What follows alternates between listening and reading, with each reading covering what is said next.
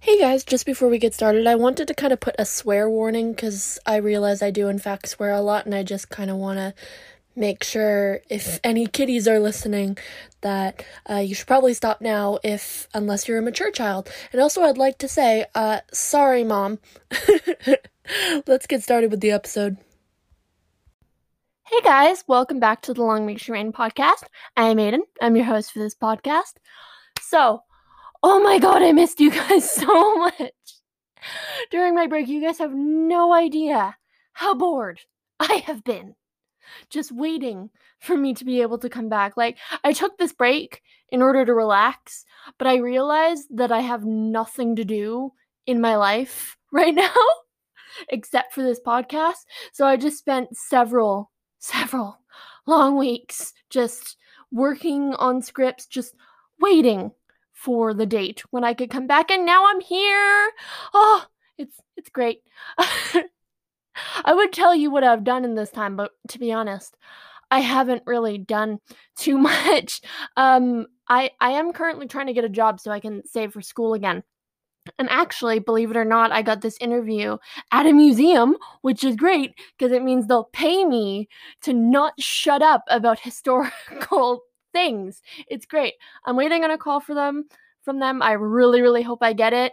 I'm so excited of having the idea of being paid to talk about shit. Like, that would be the best job for me. Anyway, let's actually get onto the topic. Enough about me. You guys don't want to hear about me. That's not what you're here for. Today, actually, the day this releases, it will be Indigenous Peoples Day. That's why I'm releasing this episode on a Monday rather than my regular Tuesday. After this episode, all the episodes will be released on Tuesdays. This is just like an anomaly. So on this Indigenous Peoples Day, we are talking about Liliuokalani, the last queen of Hawaii. Now, I hadn't heard of her up until I'd say probably like 2008.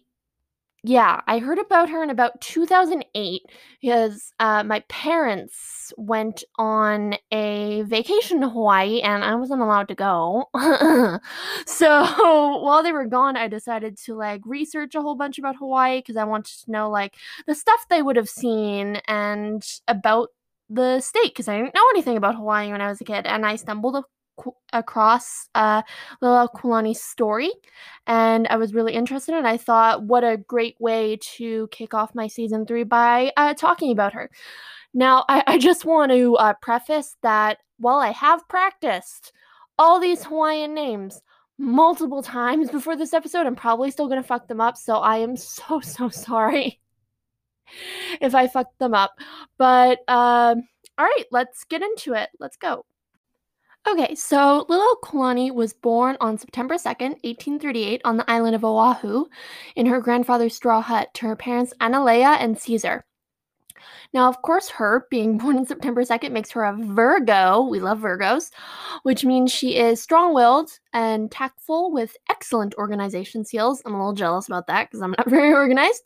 I totally think this fits her personality really well, and I think you will see that go into her personality as we get into her story and why she ended up being the last queen of Hawaii. Now, before we get into her parents' stories, we have to talk about her name because Hawaiian naming traditions are actually fairly interesting.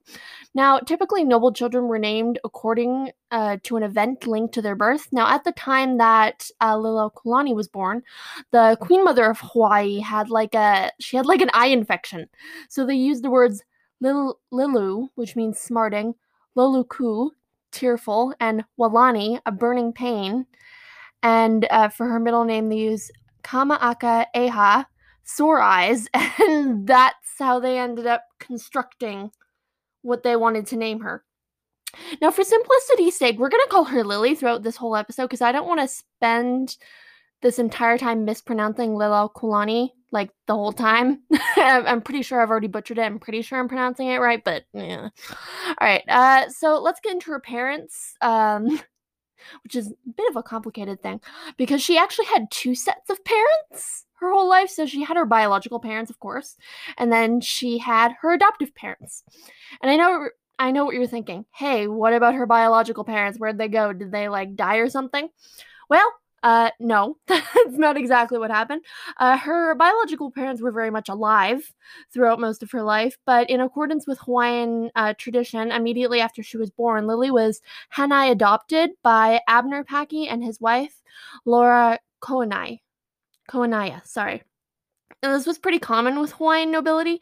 The kids would be sent out and adopted by like other members of nobility as a sign of like good faith and like trust between all the Hawaiian noble families. Like it let people make good connections between everyone, so like everything stayed peaceful and no one was going to start a war or anything. All right, now I'm going to talk about her biological parents because they of course were her parents, but I'll sprinkle in a little bit about her adoptive parents as we go along. Now let's start with her mom, Analea. She was a high chiefess and a very important person in the Hawaiian government. She served as an advisor to King Kamehameha III. Also, not to mention, she was a pretty important landowner.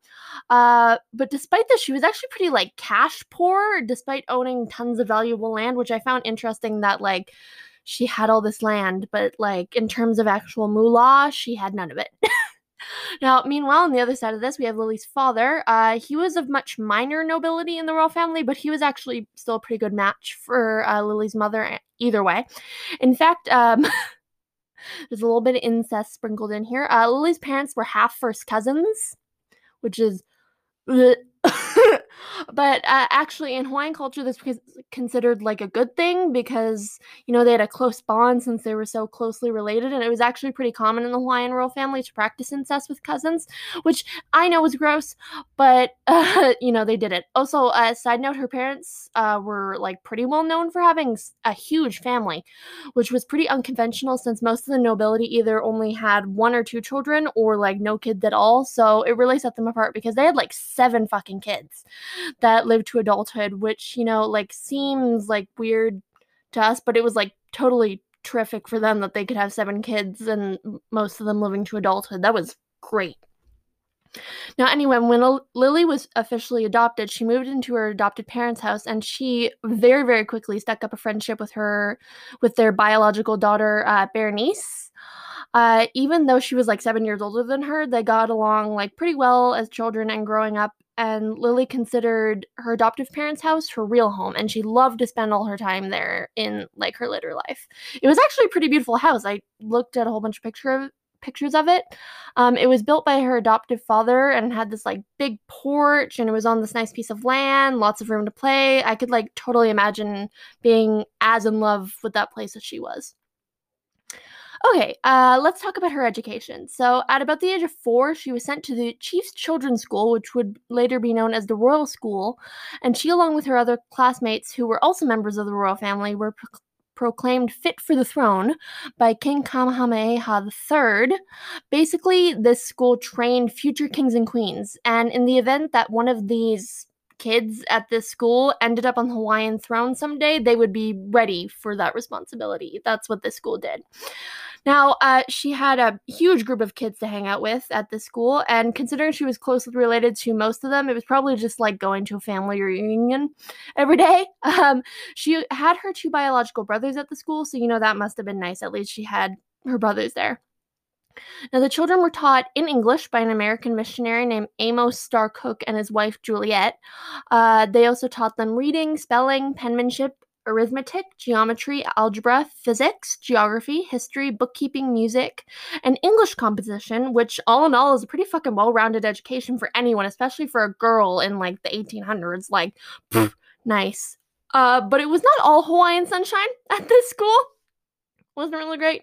Mr. and Mrs. Cook were fairly abusive for the most part, and in Lily's memoirs, which I didn't get to read, but I got bits and pieces from it, she talks about how she and the other children were often sent to bed hungry, and in my opinion, this seems like super harsh, especially for like noble kids to be treated so badly. Like, you'd think the fact that they were noble would like get them like nicer people teaching them. But them getting sent to bed hungry wasn't even the worst thing that happened at this school. There was a big measles breakout while Lily was attending. the school. And like obviously these days measles isn't that big of a deal because we have a vaccine for it, but back then measles was way more severe, and the epidemic ended up killing a couple of her classmates and her like younger biological sister, which, oh god, I'm sure that must have been absolutely fucking devastating for her to lose one of her sisters when she was like, she would have been about 10 at this time, and I think her sister was like 6ish when she died too. So ugh, that sucks. um Luckily, 2 years after this epidemic, the school was shut down in 1850 for unspecified circumstances, but it was probably all the abuse that the children were facing. And Lily and her classmates were moved to a different school, which was ironically also called the Royal School, where different teachers taught them. And overall, she had a way better experience at the second Royal School. So, like, yay for her. She graduated from here in 1853, and believe it or not, she actually finished third in her class behind Princess Victoria of Hawaii and Nancy Sumner, who I believe were actually two of her best friends that she made at this school.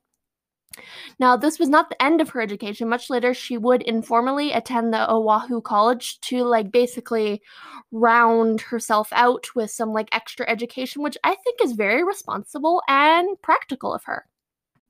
Okay, before we get into the rest of her story, let's just talk a bit about, what she looked like. Now, she's never specifically said to be very pretty. Like, she wasn't really a well-known beauty in her life, but I have been looking at pictures of her for, like, weeks at this point, and I have to disagree. I think in every portrait I've ever seen, she looks very dignified. She has this, like, beautiful curly black hair, brown skin, and personally, I think her eyes look, like, really, really intelligent. Like, she just looks smart. Also, I'm like super obsessed with her nose because even though obviously her nose doesn't adhere to Western beauty standards because she's of course Native Hawaiian, I think it like really rounds out her face and makes her look very regal. I'm probably just saying that because I hate my nose. I have a very, very straight nose and it's very thin, which I hate. And I've always thought like flat bridge noses are a lot prettier. Obviously, it wouldn't look very good on me because I'm white, but it looks very good on her. I've just kind of been obsessed with her nose for like the last couple of days. Anyway, okay, so after finishing her studies, what is a young noble woman like Lily to do? Well, of course, join the royal court of Hawaii, and I just gotta say, she was a total hit at court. Pretty much everyone liked her, not to mention since her mom was a royal advisor to the king, she got significantly more bonding time with her mom being at court, which, it must have been nice for them to catch up after the last few years of, like, not seeing each other very much. Now, speaking of family, there was a little bit of family drama going on with Lily's adopted family because her adopted sister, Bernice, had married this dude named Charles Bishop, who was a white American businessman, and this marriage, oh my god, it did not go down well in the family. Bernice's parents were like distraught that she had married without permission, but luckily they did all reconcile before Berenice's father died, but it was like definitely a tense 2 years for Lily when half of her family like wasn't talking to one another. Now, once her adopted father and mother died, she legally came under Berenice and her husband's guardianship, even though she was like a full 20-year-old woman by this time. But adulthood did mean one thing for Lily, and that was marriage. Now, back when she was 15, a man named Gorham Gilman had tried to court her, rather unsuccessfully, I might add. After him, she was briefly engaged to William Lunalilo, who was of royal Hawaiian blood, and all in all, he actually could have been a pretty good match for Lily. He was handsome, they were about the same age, he was of royal Hawaiian blood, they also shared a lot of interests like music writing, not to mention they had known one another as children. So, they had plenty of history, it could have been a good marriage. Still, she ended up breaking off the engagement because of the pressure from King Kamehameha IV. Oh, right. I actually forgot to mention Kamehameha the Third. He died at this point. He's dead, and now there's a new one. Anyway, actually, funny enough. Speaking of the king, Lily's brother was actually briefly engaged to the king's sister at one time. At the same time, she was engaged to William. But that also never went through. I think it's kind of interesting that her brother ended up engaged to a princess at the same time that she was engaged to basically a prince. It's kind of coincidentally. No, that's not a word. Other contributing factors to Lily abandoning this engagement were that her adopted sister like really disapproved of the guy, so it just never ended up going through. Now, after this, there were some whispers about Lily possibly marrying King Kamehameha IV. This came about when the king declared he wished to marry this girl named Emma Rook, who was a fellow classmate from the royal school, but she wasn't exactly a popular choice to marry the king, and people were like, oh my god, Lily would be such a better choice for, like, the king, and, like, they kept on, like, saying that in public, which, like, really fucking offended Emma. But it didn't end up changing King Kamehameha's mind, and he still ended up marrying Emma Rook anyway. Luckily, Emma didn't take that out on Lily, because, like, obviously it wasn't her fault. People were just being fucking petty, because I believe Emma was mixed. She was mixed race. She was half white, half Hawaiian. So, like, people were, like, a little biased of her. Luckily, Lily was considered a close personal friend of the queen. After that whole situation. Now, it seemed at this point that Lily might never find a husband until a certain dude named John Dominus walked on the scene. Now, he was an American-born man who worked on Prince Lot's staff. This is another Hawaiian royal. And he was also a secretary to the king, so he was doing pretty well for himself. So let's talk a bit about John. Now, he was born in 1832, so it's only a 6-year age gap, which isn't too bad in terms of how age gaps can go. His father, also named John, was a sea captain and decided to move his family in 1837 to Hawaii. From there, they kind of worked their way up in Hawaiian society till they were granted some land from the crown, and John attended school right next to where Lily attended school. And, they actually knew each other a bit.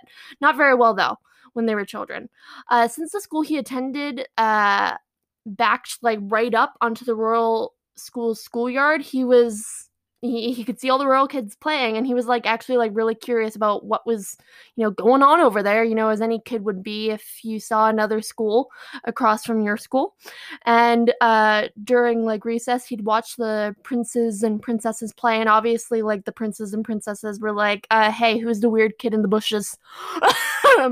But he ended up becoming good friends with, like, most of them, which ended up helping his social status a lot later in life, because, they were all princes and princesses. I actually read this nice story about John and Lily when John was courting her. He ended up walking her home one day, which, sounds pretty normal until you hear that he had broken his leg earlier in the day when he fell off a horse, and Mans still walked her home despite having a broken leg. For the win, John. You go get her. Good for you, honey. Now, it didn't take long for them to get engaged, and their wedding date was set for Lily's 24th birthday, which was about 2 years away from the point that they got engaged. And when the day did finally come, unfortunately, it did have to be postponed 2 weeks. The king and queen's son, Prince Albert, had died, like, really suddenly. So out of respect to them, their wedding was moved. But eventually, on September 16th, they got married. They kind of had, like, a cute little backyard, like, Anglican-style wedding at Lily's adopted sister's house, and the whole family, including the royal family, showed up for the wedding, which is, like, pretty fucking impressive. The whole wedding was a real hoot, and after that, they decided to settle down at John's parents' house, and this is the point where the magic of their relationship comes to a complete and grinding fucking halt, for the most part. And this was for 2 reasons. The first was that they figured out pretty early on that they weren't going to be able to have children, which was really, really upsetting to their relationship because Lily wanted children and to become a mother. And the fact that she wasn't able to do that was, like, pretty crappy for their relationship. And the worst part of it was that later on in their marriage, John ended up cheating on her and got one of her servants pregnant, which meant the fertility problem was probably on her end, which was probably super embarrassing for her. She actually considered claiming the kid as her own to save herself and her husband from embarrassment, but she ended up deciding against it because if she was ever to, like, come to the throne someday and everyone thought the kid was hers and he succeeded her, that would literally be a succession crisis if anyone had found out that the kid wasn't hers. So instead, when the baby boy was born, she officially adopted him and financially supported him her whole life. And I think that's, very responsible and mature of her to do that for him, not to mention that she actually did adopt 2 other kids. So luckily she did get to become a mom, which is great, but just obviously not in the way that she probably thought she would, which, sucks. But at least she got some form of motherhood. Now, I bet you're wondering, what was the second reason Lily and John's marriage hit a brick wall? Well, anyone up for a nasty mother-in-law? Because Lily was not prepared for how much her mother-in-law would end up treating her. John's mom was so racist to Lily. She made it abundantly fucking clear that she did not approve of this marriage because John was white and Lily was Native Hawaiian. John's mother spent more than half of their marriage bullying the shit out of Lily, and John just kind of like ignored it for like the most part. I'm not sure if he like knew that his mother was bullying his wife, or because like Lily never told him or something, or he knew and just made excuses for his mom, like, oh, don't take it personally or something like that. But it really sucks. Even though they did love each other for the most part, their marriage was not a happy one, which sucked because it really, really should have been a good match for them, and it sucks that it really didn't work out for them that way. Okay, now that I've all properly depressed you guys with Lily's failed marriage and fertility issues, let's talk about something a little more positive, like, say, some of her charity work, because I gotta say, it's the epitome of women supporting women. We love that. Now, during the reign of Kamehameha IV, she and his wife, Queen Emma, worked together to raise funds to build the Queen's Hospital, which is actually a still functioning hospital in Hawaii and is actually one of the largest employers of medical staff in Hawaii to this day, which is pretty fucking cool. Later on, with the king's sister, Princess Victoria, she and her helped found the Kamehameha Anu Society, which initially focused on caring for the elderly and sick, but these days the society's goal is to preserve Hawaiian culture for future generations. And I actually believe it's one of the oldest active societies in Hawaii today, which is pretty awesome. She also did some other cool things other than charity. When Kamehameha the Fourth died and was replaced by, I believe, his brother Kamehameha the Fifth, he asked Lily to compose a new national anthem in like commemoration of his coronation. And now I mentioned earlier one of her passions was music composition, which she put to good use here. She wrote the king a new national anthem, and I've actually listened to a ton of her music, including the national anthem, while researching her, and oh my god, she was a fucking genuinely talented music writer. Like, hey, if she had not eventually become a queen, maybe she would have been a famous music composer. Like, who knows? Like, she was genuinely talented. Like, I encourage you guys to all go listen to some of her music on YouTube. And other than being a fantastic fucking music composer, she was also a fantastic fucking host. In fact, when Queen Victoria of Great Britain's son, Prince Alfred, showed up for a visit, she personally hosted him with a luau, which he said was the best part of his trip. So, Lily for the win. Woo! Now, I'm sure that Lily was, like, okay at this point with, like, being royal adjacent in her life, but there were a couple of events that pushed her closer to the throne. Probably closer than she ever thought she would get. Now, the first thing that happened was King Kamehameha V died because, Hawaiian kings apparently drop like flies around here. And his death was a serious issue because he was the last of the Kamehameha line, and he had no children. So it was decided that the Hawaiian legislature, under the recently enacted constitution, would pick the next monarch and that it would be voted on in a pool of Hawaiian nobility. And after a referendum and a unanimous vote in the legislature, they ended up landing on Prince Lot, who, if you remember, was the dude who Lily was engaged to, but broke it off with. And his nickname was Lot. I didn't mention that. His name was William, but they called him Lot. Anyway, he was the kingdom's first ever elected monarch, and he was insanely popular, not only because he actually demanded that the people should be allowed to vote for him, which they did the referendum thing, but it didn't actually make an impact. He only won because the legislator wanted him to. Anyway, the minute he was put on the throne, he was just, everyone was excited about him because he had been elected. Not to mention he was charismatic and handsome, so, that helped him a lot. But unfortunately, this didn't last for very long, since, like, barely a year into his time as king, he ended up dying from tuberculosis, which, was kind of expected. He didn't really take much care of himself. I'm pretty sure he was an alcoholic. And the worst part about this was he hadn't gotten married yet, so the government was back to square one, and they decided to do vote number 2. Now, there were 2 obvious frontrunners, like, right away during the second vote, the first being the now Dowager Queen Emma, who, if you remember, was the widow of King Kamehameha IV.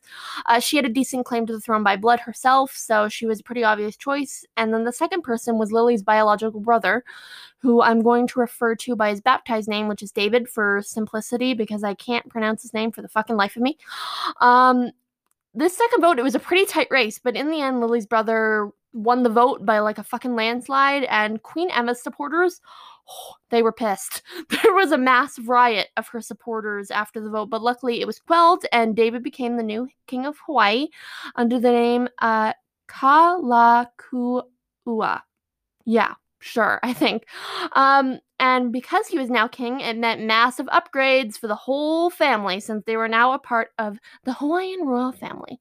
Lily now had the title of Princess of Hawaii, and while she was originally not the heir to the throne, more things ended up pushing her closer. Her other brother, William, ended up dying with no children, and since her current brother, the king, and his wife had no children, it meant that Lily was now the heir apparent to the Hawaiian throne in her mid-40s, which must have been pretty jarring after everything that had happened to, get her here.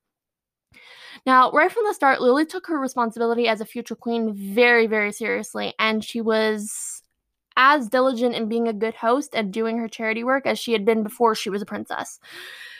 She was basically her brother's co-ruler, since he was always including her in matters of the kingdom. He charged her with doing some seriously important things for him. For example, when he left on his world tour in 1881 to help save the Hawaiian economy, and also this was the time period where the United States ended up getting closer to Hawaii thanks to this big tour. He left Lily as regent, and she ended up having to deal with this awful smallpox outbreak on the island. And thanks to her quick thinking and quarantining measures, she managed to keep the outbreak confined to Oahu, with a little over 200 people dying from the outbreak. Now, I know that doesn't sound impressive, but if she hadn't done anything, thousands of people probably would have been killed by the outbreak. Still, she managed to keep it contained on one island, with only 2 cases appearing on the island of Kauai. And that, ladies and gentlemen, is how you handle a fucking pandemic. Go Lily. Now, by the way, if you thought her charity work was impressive before, fasten your fucking seatbelts, guys. It gets fucking better. Lily was a massive advocate for women's equality. She used her new position to her advantage to advance Hawaiian women's access to opportunities. She founded a bank for women in Honolulu named Liliuokalani Savings Bank, and helped Isabella Chamberlain Lyman establish a money lending service for Hawaiian women, which is fucking cool.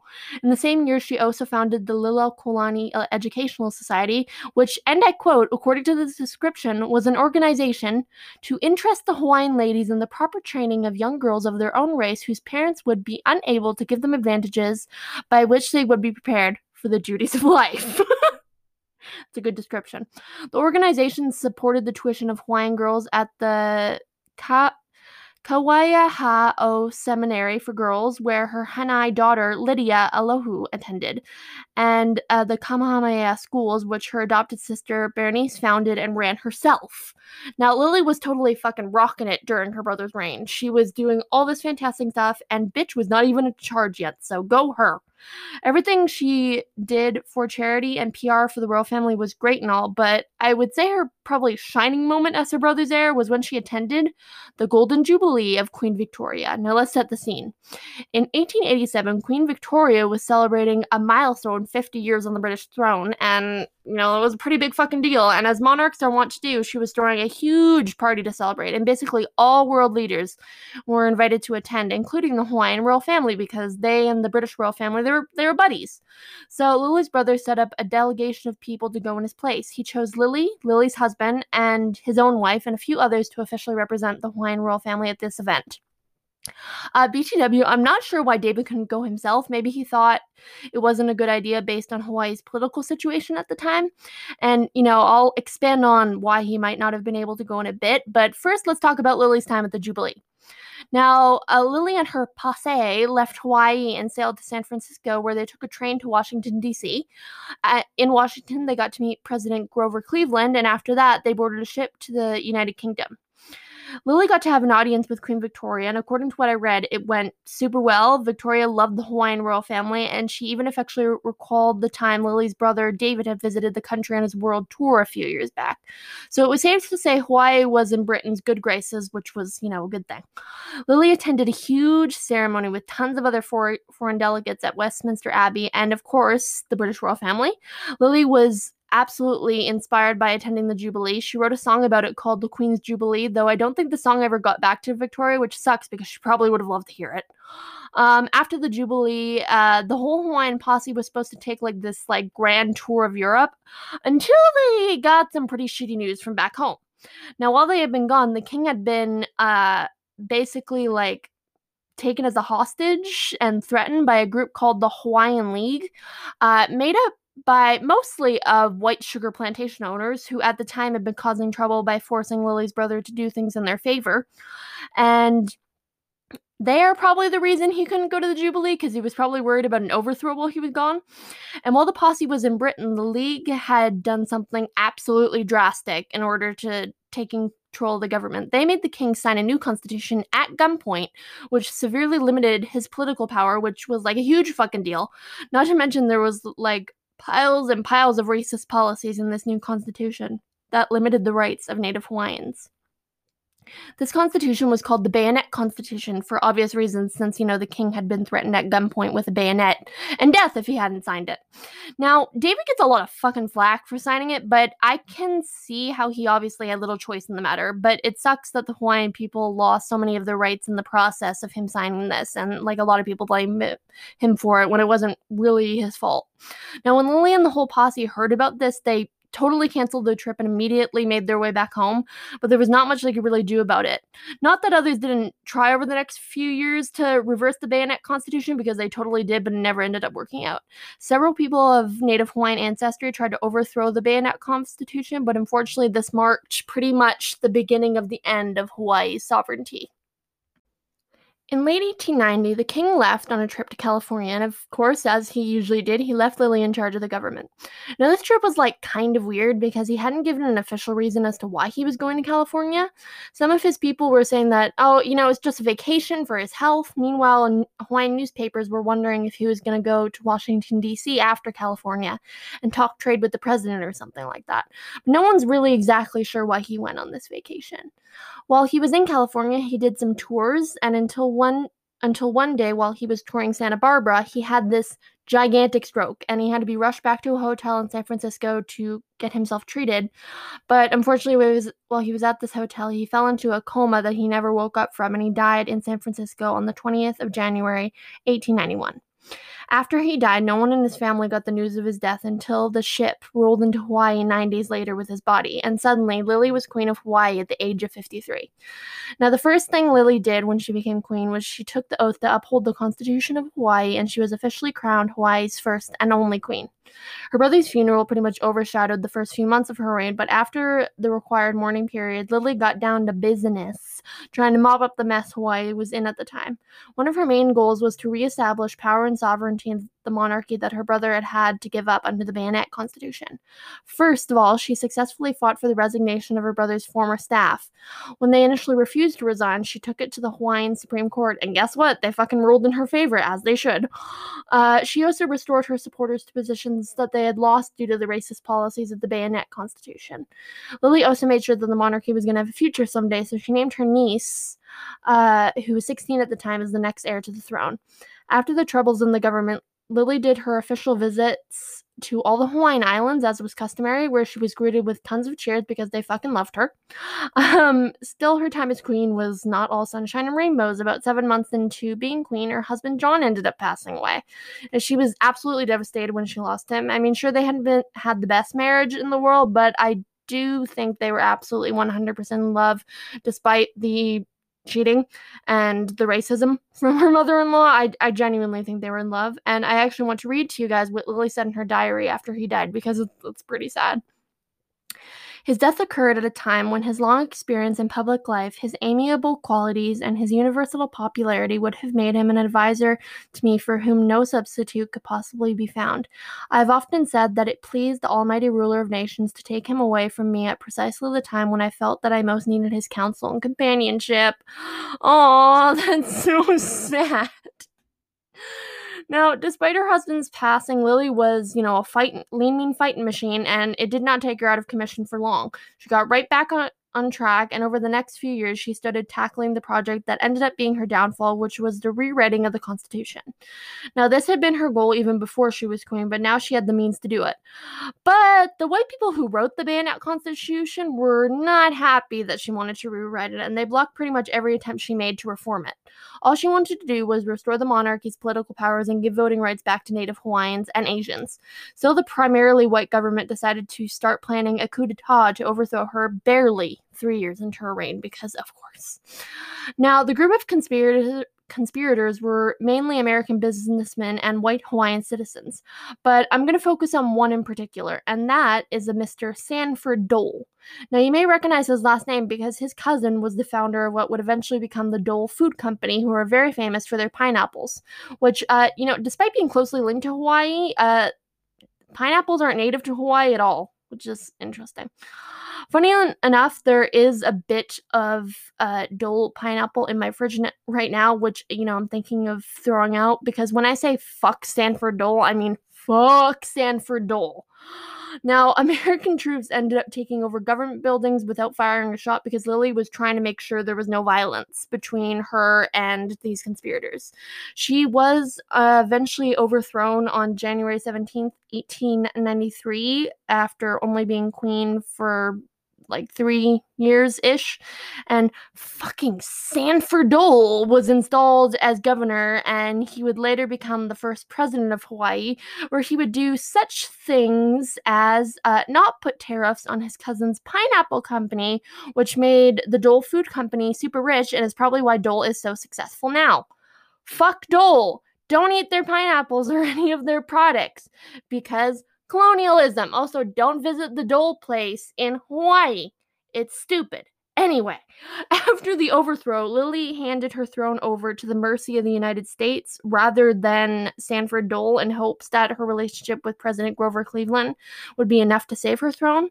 Now, Grover did come in clutch because he launched an investigation into the overthrow, which found that not only was it mean, but it was super illegal. He said that he would give her throne back if she promised to pardon everyone involved in the coup, but Lily responded to that request with a totally firm, absolutely the fuck not. She really, really wanted blood for what happened, and she demanded that they be executed for treason, which Grover Cleveland didn't like, and basically ruined her chances of getting the help that she needed. And while she did eventually change her mind on the subject, it was far, far too late. On July 4th, 1894, fucking Dole and his bros established the Republic of Hawaii. Boo! Anyway, a few months later, there was another coup to overthrow the Republican government, which failed super hard, and Lily herself was arrested because some firearms were found in her home. But it's not clear if she actually had any involvement, because at her trial, she claimed she was ignorant of what the conspirators were doing. After this, she was imprisoned, and she had to officially abdicate. After the abdication, Lily spent nearly a year locked up in her palace. I mean, sure, she was pretty comfortable, but she was a complete and total prisoner while she was there. While in prison, she continued her musical hobbies, and she wrote the song Ke Aloha o Ka Haku. And, I actually listened to it, and like I said, a lot of her other music while preparing for this episode. However, this song is so especially sad for me that, it just really hurts to listen to it and imagine how she was feeling while writing it, and considering all that she had lost at this point. It's just so, so sad. I encourage you guys to go and listen to it. On October 13th, 1896, which is my birthday, obviously not the 1896 part, the Republic of Hawaii gave her a full pardon, and the first thing she did was travel, because, she'd been stuck in a palace for a year. She spent some time in Massachusetts with her husband's cousins, who happened to own a publishing house, and thanks to their support, she was able to write her memoirs. The rest of her life was split between Hawaii and Washington, D.C., as she spent years repairing her relationship with the United States after her falling out with Grover Cleveland. Still, the United States continued to stab her in the back when in 1898, the Republic of Hawaii was annexed by the United States and became a territory, similar to how Puerto Rico is a territory of the United States.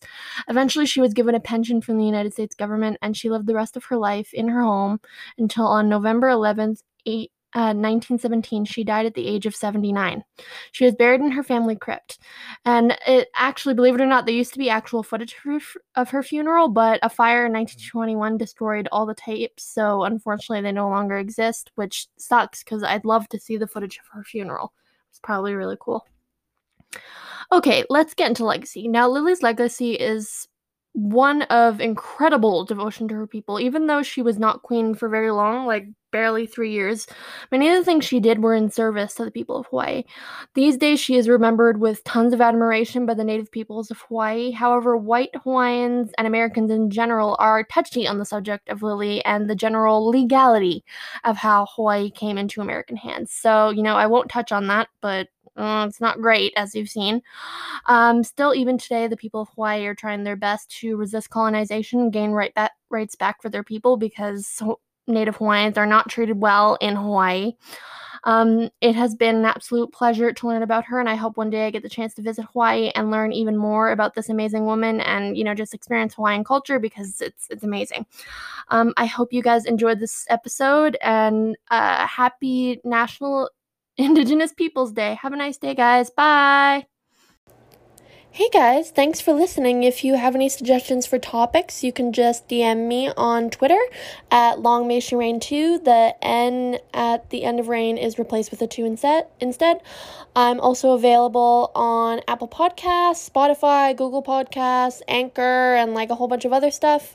Don't forget to rate and review this podcast on all those platforms. It really actually does help the show so much, and it will help me grow my audience, so I would absolutely appreciate it if you guys could do that. All right, bye.